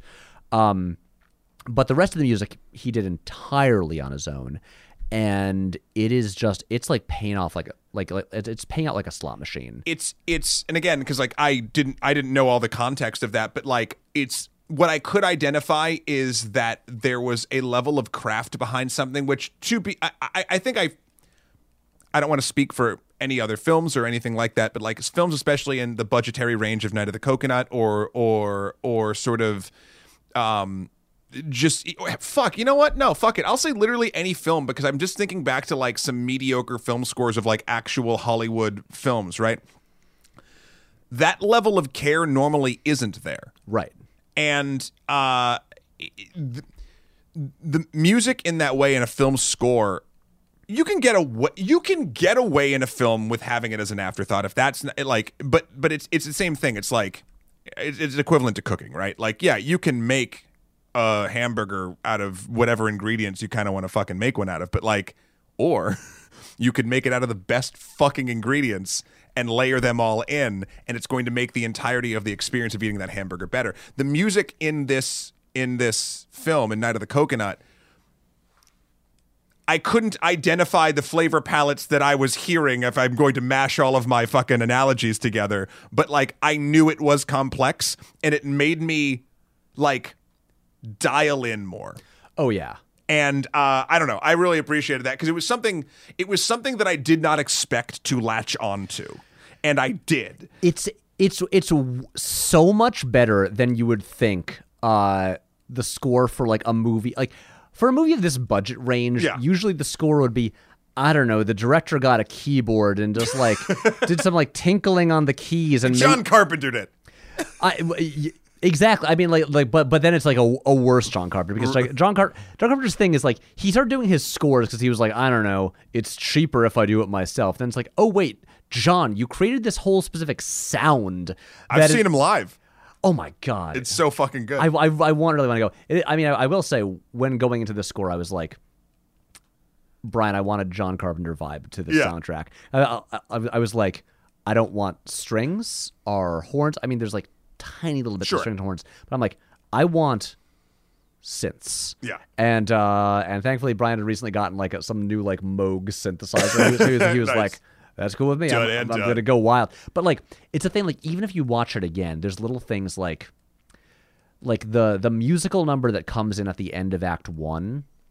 There is a little part where like 4 scenes earlier, Chloe has this little moment where this brief little piano melody plays for 5 seconds that teases the melody of the song she's going to sing like 4 scenes later.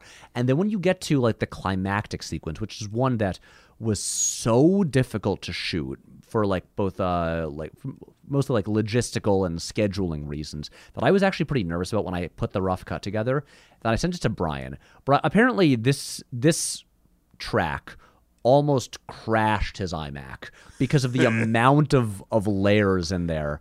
But this section of the score, it's like if you like when he Brian, his wife Madeline, and I went out for dinner this past Sunday just to like celebrate the movie being done, and Brian was explaining that track to me. He's like, basically it is like pretty much just all of the themes for all the different things like in a row, just like lined up. And he's like, I just put them all in a row and then put like connective tissue between them. It is everything thematically paying off musically for the entire thing. And I was nervous about it going in. And then I got the track in, I dropped it in and went, oh, never mind, we're good. Yeah, it all it's fine. It all works now. Not to be like I'm a hack and Brian like saved my ass, but like because the thing is, it's funny because I'm still getting used to working with a composer, and like I would always just use like, oh, you just grab like royalty free tracks and drop it all in.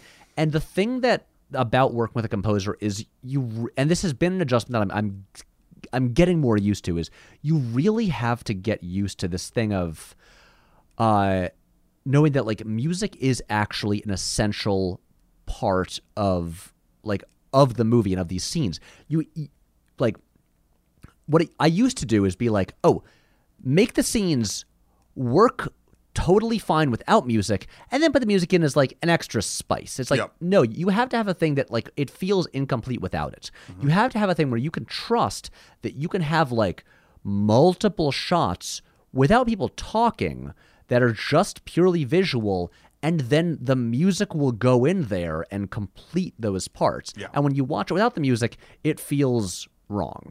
And so, and this is and I'm like finally getting to the point where I can put a cut. I can put a cut together for a scene and be like, I know this feels wrong now, but once we add that final like ingredient to the mixture, it's gonna work. Yeah, it's trusting your process. It's trusting your team. It's trusting the and that's something that I do think in literally any medium is learned. Like that's actually that leads me in to one of my last questions. Yeah. So movie is done. As of the time of this recording, when people will be able to listen to it, you can go watch it on Nebula. I'm not going to tinker with it anymore. Stop it. Don't do it anymore. But my question was, throughout this entire process, because obviously you're not done making shit. Of course you're not. What is one or some of the lessons that you learned along the way that you think you will not only take with you as you start making more content, more features, etc., but that like would be invaluable to a person making their first feature or trying to do anything along those lines? Like, is there anything specifically that you learned that you could tell someone right now that would be helpful in that arena? Yes. I mean, if I learned anything, it's that, I can do it. As much as I did already mention that I made like, a trilogy of silly like no budget movies like in high school and stuff like that. And but with this, because the thing that I always say is if you would come to me a year ago, because a year ago is basically when we started on this. If you come to me a year ago and said, here is the same budget, go make a feature film, I would say, okay, cool. I'm going to make a very small scale movie set in like a couple locations with like 3 characters and that's it. And instead, because we miscalculated the scale of this story, there's a lot of locations and a lot of characters and it's pretty complicated. And we still managed to pull it off with the really limited resources we had. So I was like, I pulled this off. Honestly, if I can get like double the budget or more than that, like I'm confident that I can get a movie. Like I can make a movie now. Especially if we can get like, like more of a crew so I can like delegate more things. And so that was a big thing for me. But I will say, in terms of like, I don't know, advice to give people, I could talk a lot about this. I will say, here's the most boring thing that I will say, but it saved my ass in such a huge way. So there came a point in this where, again, scheduling this was so hard because, let me put it this way. It's a very complicated movie, feature-length film. Our 2 lead actors live 4 hours away from each other and also have regular day jobs. And so this is like, they're in like every scene together. How do we shoot this? And we can't just do like, I don't know, every weekend we shoot one scene. Like, how do we do this? Yeah. And so finally it came to a point where I was like, because I was also like producing the movie and organizing everything. I was like, I need help. So I went to my friend Frank James, who like does like production coordinating stuff and actually like has experience doing these. And I was like, can you please come in and help me just like figure out how to put this production together? And his big thing, and I'm not going to underplay this, be like, what he did helped so enormously. He also helped us find like key locations and stuff like that. But I gave him the script, and he was like, first of all, go back and number every scene, and then give it back to me. And then I numbered every scene. There's 65 scenes in total. I know those scenes by heart. Pick a number and I'll tell you what scene it is. But he created a spreadsheet, which is every one of those scenes, but then organized by what location it's in, what characters are in what scene, like time of day, key props, and stuff like that. And so we were able to take that spreadsheet and break it into sections. And he basically figured out like, okay, here are all the scenes that can like be shot in the same day in the same place. Here is an actual shooting schedule, because when we got down to it, we reached a point where Matt was like, okay, I can take this, I can be in New York City for 4 days and take, it's like I'll come down on Friday, then I can shoot Saturday, Sunday, I'll take Monday and Tuesday off from work and do that. And so it became like, okay, how do we shoot Matt's entire role as the co-lead of a feature-length movie in that time? And to be clear, there were other stuff like there were scenes set in like, you know, Saratoga Springs, the town that he lives in, and stuff like that. But Frank's spreadsheet helped so much with that. It just made it all possible. And so for doing a production, I'm sorry to give. I wish I could give like inspiring creative advice, but my advice is number all your scenes and make a spreadsheet to figure out the most efficient shooting schedule, and that will save your sanity so much. I'll even go a step further. I learned this working back in my MTV days, particularly with a wonderful production coordinator and production manager, Katie Schwartz. Shout out to Katie. She's one of my close friends. And who worked on a couple projects of mine. That my first time whenever I worked on a thing with kind of I feel like the same lesson that you're just sort of saying, like, oh no, you could do this if you just organize it this way. Oftentimes the way my brain works, I never did that. And it's to be honest, I think this is safe to say, and I think she and maybe even some production coordinators would agree, it's not the sexiest part of filmmaking. No. But it's what allows filmmaking to be sexy. Like it's a weird thing that you don't often think about that will make the director's job, literally the actors, everybody who is working on a thing, it will elevate their craft entirely if you have someone dedicated to doing the thing that you've just described. And it's weird because you don't hear that a lot. I'm glad you brought it up, because you don't that's not something that people tend to talk about, because it's not like the most fun thing to talk about, fucking spreadsheets. But the spreadsheets save your ass. Yes. Frank also made a post-production spreadsheet that was able to keep us all organized in terms of like, okay, here's all of the scenes, which ones need VFX shots, what are those VFX shots, which color-coded for once the scenes have like the edits locked and passed off to like the sound mixers and stuff like that. Like, also very, very helpful, because especially like when the scale of the project increases and you get to like a 90-minute movie, it is very easy for little things to slip through the cracks and be forgotten about. And this is a way for us to even keep things like, little like 10-second cutaway gags that still have to be shot. Mm-hmm. Like, that's a scene. How do we keep that organized? And like, oh, great. It can slot into this day when we're at this location, and we can like, I don't know, turn toward one wall and get it there because these people will be in the same physical space together. It's that kind of thing. And look, I mean, like, here is my whole philosophy of filmmaking. And I'm sorry this will not sound too exciting, but this is what I truly believe. And filmmaking is entirely about problem solving. Like when you get down to it, if you're going into a movie, you're going in saying like, I want to tell this story or communicate this idea, and I have these resources. I have this much time. I have this much budget. How do I use what I have to accomplish that task? It's a puzzle. It's just a puzzle.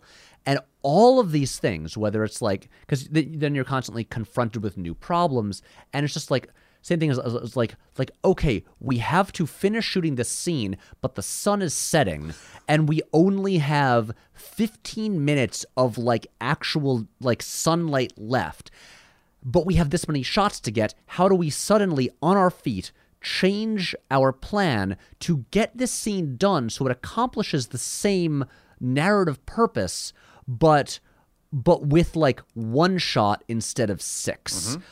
It is all like, it's all this stuff. It's like, it's knowing what you need and what you have to work with and finding a way to solve that problem.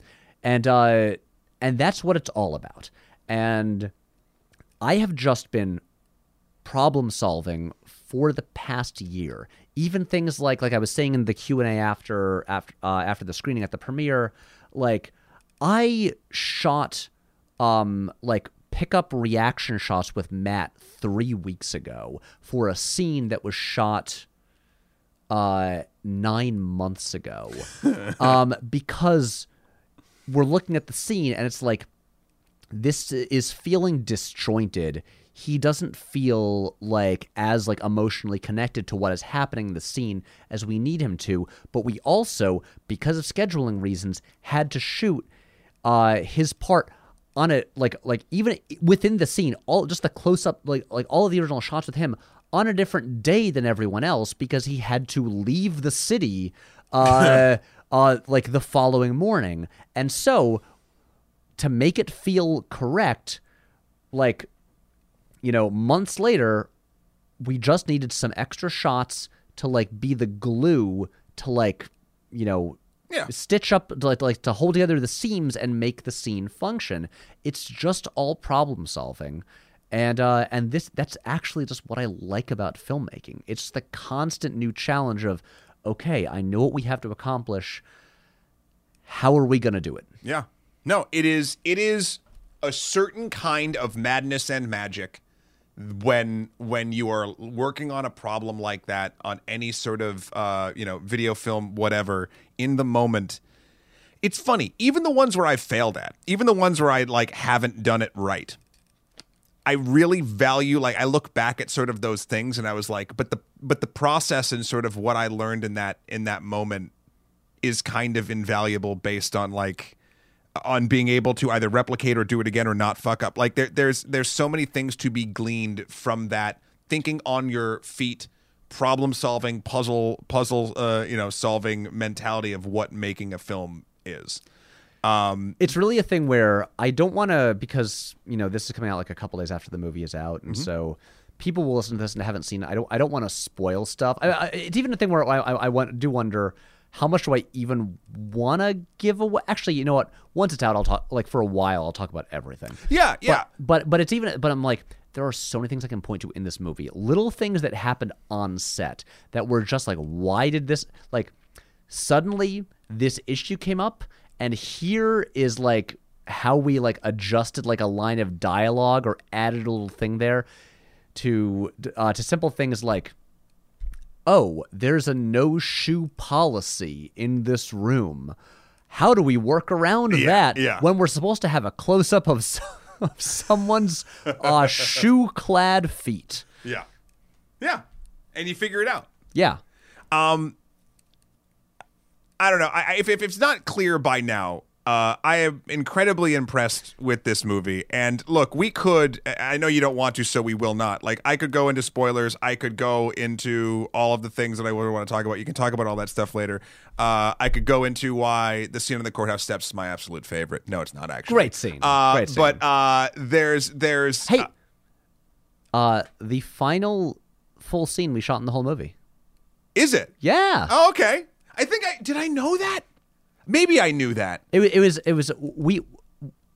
main production was late May 2021 until late August 2021, and then in the fall, in like October, November, and December, we would do like little like remaining kind of like isolated scenes, and that scene that you're referring to on the courthouse steps was the final full scene we shot in the movie. So full disclosure, if you can't tell with my shit-eating grin over the audio medium that is podcasting, I am in that scene. I say a thing, and it was really cool because, again, I've gotten to know you over the last year. We've hung out a few times. Only the last year? I know. I haven't even known you for a full year. Oh, shit. Well, again, time is wonky all over the place due to our good friend, the pandemic. But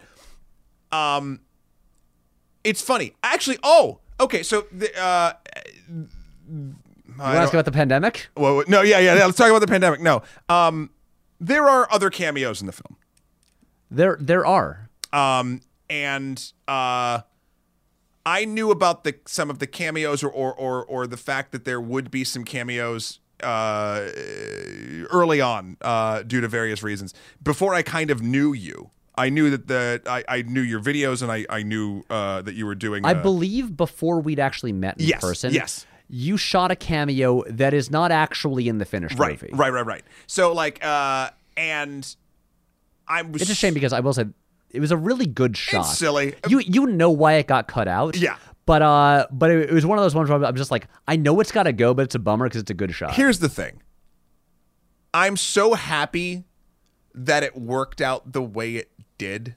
Like, I'm happy that the piece, the very tiny piece of me that's sort of involved in this gigantic project is after I got to actually like meet and get to know you. Like that thing that got cut, yeah, it's funny. Like it's like whatever, fuck it, like cool. But like it's like, oh, I'm doing this for this person whose YouTube videos I like, cool, like that's neat. But like, I don't know. It was very special for me to, after having you, I think that might have been after the first time you'd done the podcast and we'd hung out at a couple Nebula things or something. Oh, I mean, let me put it this way. I think, Matt, we first met in September. It might have been... Was it at dinner? Actually, we first met at dinner. It might have been... It was either the very end of August or it was the very beginning of September. Okay. Because then, like, shortly thereafter, then we saw Shang-Chi and then I did the podcast. That's right. But it was dinner, the first one. But yeah, it had been... We knew each other like pretty well, but by the time you ended up at the movie, and it's I think it happened because we had been at dinner again the night before that, and I was like, oh yeah, you want to come be in the scene? Yeah. So my point being, I very much like that. That's how it ended up, at least on my end of the spectrum, because I knew what it was at that point. I'd watched the videos. I knew sort of the I've obviously learned more even in this conversation, but like what the movie sort of means to you and the group of people that actually crafted it and sort of behind it. And like, so I'm very thankful that the little tiny thing that I am in, I had the context before I went into it, and it wasn't just a random thing that I shot for something I didn't understand. Exactly. Regardless, this film, everybody, in case you haven't noticed, is quite wonderful. And you can see it right the fuck now, thanks to the magic of time travel and recording times, over on Nebula.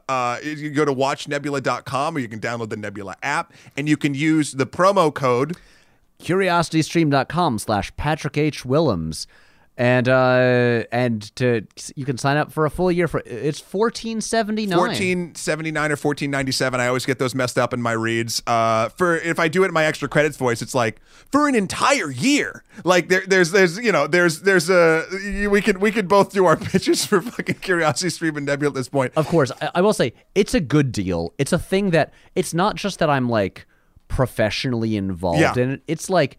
I honestly, and it's funny because like people do ask me, people that know me and know what I do, they're like, yeah, but like you don't fucking like really care. I'm like, no, like this deal, however, Standard and Dave and whomever got this thing sort of rolling is such a fucking good deal for streaming. If you like you know, I mean, either educational or now fucking narrative content, which we're breaking into. Like, I don't know. I always feel very shilly. I feel silly and shilly talking about it, but it's actually something that I believe in. And the thing is, it's a really good deal, and because like obviously, I mean, like I think Nebula is worth it because the video encoder is better than YouTube's. Yep.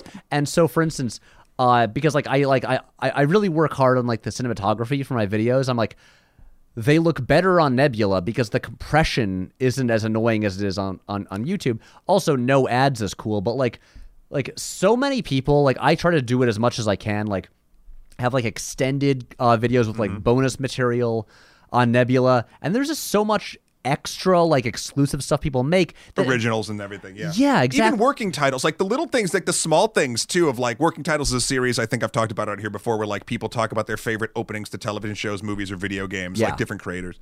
Actually, it's funny you bring up the better bit rate. Extra credits videos, actually, we figured it out at this point, but people might have noticed this. Because we're sort of a staccato animation, the way compression works, that was doing weird bitrate things on spikes of things when there was actual movement. Because the bitrate of Nebula is higher than YouTube, it interacted with it in a weird, unexpected way. We've since fixed it. Right. But like when we were uploading stuff, people were like, hey, this is looking and we're like, oh, and we had to like back and figure it out. So anyway, the bonus of that is I've noticed that and engaged with it, and it's pretty fucking cool. Anyway, it is, and I gotta say, you know, now that it's been such a joy, you know, making this for Nebula and like working with the whole team there, and I will say, look, it's public, it's on Twitter. Dave the Agent, Dave Wiskus, CEO of Nebula, also third build cast member in my movie. See, that's the way to get the suits on your side. Yeah. Just put them in the movie and put them on the poster. But no, he did say, I will greenlight whatever you pitch next as long as we can do another premiere. And that premiere is the most fun I've had in years. And so I was like, you got it. Yeah. No, I'm actually quite excited for not only the next things that you do narratively, YouTube, Nebula, everywhere, but like on the Nebula side of things, I hope it kicks the door in a little bit for like more narrative content over there. I think it's going to show like a weirdly like a whole nother side of this cool thing that I like. So I will say a very funny thing is way back like pre-pandemic, I think late 2019. I remember Dave, I think, called me up at the phone and was like, hey, would you want to make a short film for Nebula that would be the first narrative project on there? And I was like, yeah, totally. We can get a budget for a thing. And they actually gave me the budget for it, and I was going to shoot this short film in April 2020. Okay. Gee, what happened? Yeah, didn't happen. And then eventually, and like, there was supposed to be a narrative short film on Nebula. It'd be like the first one in probably out by like summer 2020. And then skip ahead, we actually ended up just like taking the budget for that and just rolling it into the budget for this. But yeah, and then it took a bit longer, but I still ended up having the first narrative project on there. And I'm looking very much forward to Dave getting inundated with more narrative pitches now that your thing again has sort of kicked that door down. I hope so. Yeah, I think it'll be really fun. It's again, I'm just like, you know, I'm always happy anytime anyone adds like silly like narrative components to their videos and stuff like that. I'm like, yeah, do it the hard way. I like to do it. And yeah, I mean that's the thing. As much as, you know, Nebula began as like thoughtful educational videos, it can be a lot of things. It can be that and other stuff. Like I think the thing that's interesting in what now I'm just blowing smoke. It's just up a commercial, yeah. But no, but I'll even back it up from that side of things. But Nebula does share this. Education. It's weird to sort of say this because I always wonder like how I should even bill extra credits at this point. It's education, but it's entertainment. The way you've sort of said it is edutainment. I know, and I actually don't hate the word edutainment. It does get a lot of shit, and I kind of undulate back and forth. But right now, at this moment, better than infotainment. At least. Very much so. I don't mind the term edutainment at this current moment. That could change literally at any time. And it's such an odd balance of how to do things, and I think a lot of the folks, honestly, that are over on Nebula get that balance correct. Yes. And so it's nice to sort of have that community, and I think, I don't know, we all are always learning from each other and trying to, I don't know, it's a really cool little thing, and we've how do I sort of phrase this? I never knew how to do what I did until I did it and then learned from other people sort of in this group how to do it better. And I can't say, obviously I've learned from other people in other aspects of my professional life when I was working in television or whatever, but like it was never like this. There's something weird and cool about elevating edutainment that I feel like Nebula really fucking hits. And I don't know. Now I'm very much looking forward to seeing in the narrative space what elevations we can do now that Night of the Coconut has fucking broke that goddamn barrier, and now we can start pitching Dave some fucking weird shit. Exactly. Next year, all pineapple movies. Patrick, is there anything else that you would like to say about Night of the Coconut before we wrap this up, as we finished our wine? On this, the only podcast about movies.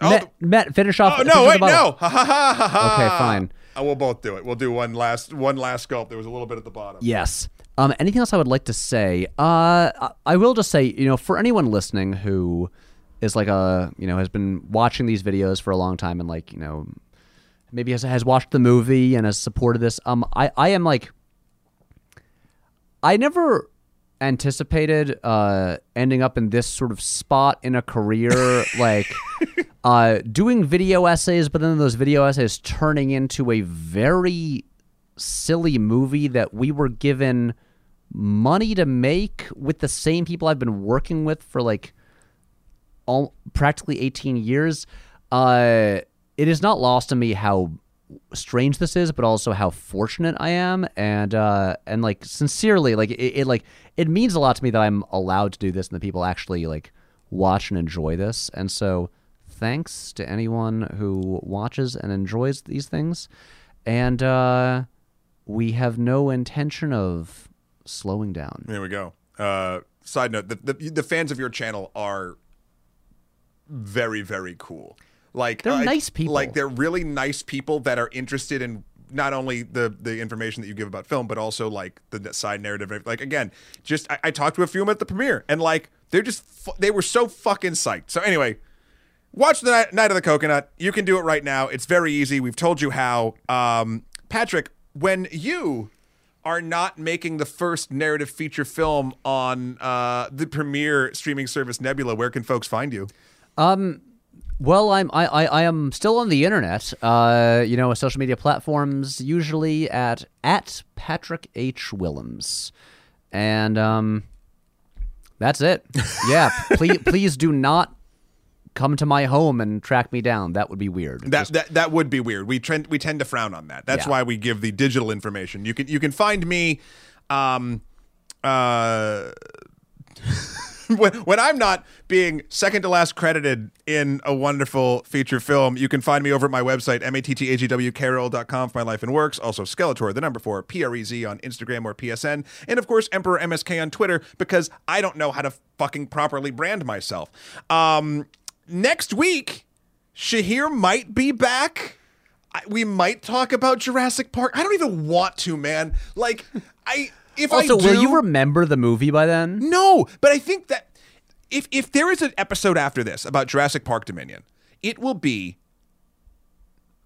about how a film like that can get made and enter and exit my mind so quickly. Like, it's not going to be about the movie. It's going to be about issues I see in whatever system got that movie in front of my eyeballs. Yeah. And I don't know if that's interesting. I'm getting to a point that I'm kind of sick of, like, complaining. Like, I also am. I actually, so have you, I think you've done a Top Gun episode. Oh, yes, very much. Yeah, Top Gun, good movie, yeah, right? Yeah. I will say Jurassic World Dominion and Top Gun are kind of very interesting counterpoints in how, like, they are both, like, Lego sequels involving, like, original cast of like, popular classic movie, and they engage with these things in very different ways. Yeah. And so I would say Top Gun Maverick latches on. It finds the thing that made Top Gun special to people and elevates it. Yes. And Jurassic World Dominion might have known that, but then just kind of ignores it and tries to like land on this weird nostalgia balance beam, but keeps falling off and smacking its head on the ground. Like it's weird. yeah. Anyway, hopefully, maybe I'll talk about something fun. Actually, Patrick, what's coming out soon that you're psyched about? That I'm psyched about? Oh my God. I keep forgetting what is coming out when. I know. All I know is like Lightyear comes out this weekend. Lightyear is actually out tonight, technically, I think. Yes. Yeah. Yep. It is. I'm curious about Lightyear. Maybe I'll do Lightyear instead. It'll probably be better. I'm like, Elvis is coming out soon. That's it. When does that drop? June 21st. Okay, not quite yet. Oh no, that's pretty damn soon. I might be able to swing an Elvis episode. I'm so fucking pumped for that movie. I have heard it is deranged in both good ways and bad. That's what I want. It's gonna give you stuff to talk about. Yeah, there you go. Anyway, everybody, we will talk at you next week. Until then, enjoy Night of the Coconut. Patrick, thank you so much for chatting. My pleasure. And talk to you guys later. Bye.